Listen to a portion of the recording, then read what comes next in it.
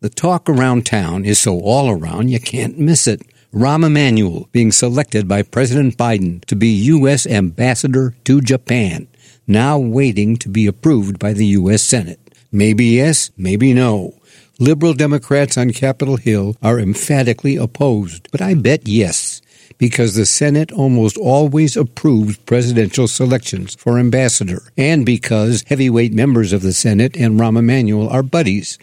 Rahm is looking for something new to do, and he does have support. But I'm wondering, is turbulent Rambo a good fit for tranquil Japan?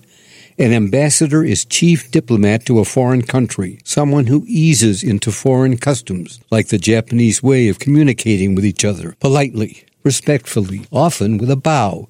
Can you picture Rahm Emanuel bowing to say hello? Can you imagine Rahm of Rah-Rah Millennium Park ambling about hush-hush Kyoto parks? Or Rahm of screeching Lollapalooza swooning to soft strains of Zen?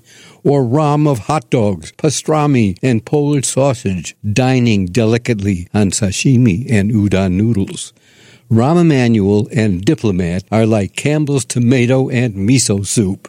But at this stage in his quest for Japan, Rahm's doing okay. Behaving himself, being extra nice to members of the Senate, watching his mouth, holding his tongue, ready to be approved by the Senate. I'm Walter Jacobson, and that's my perspective. For more, visit WGNradio.com or download the WGN Radio app.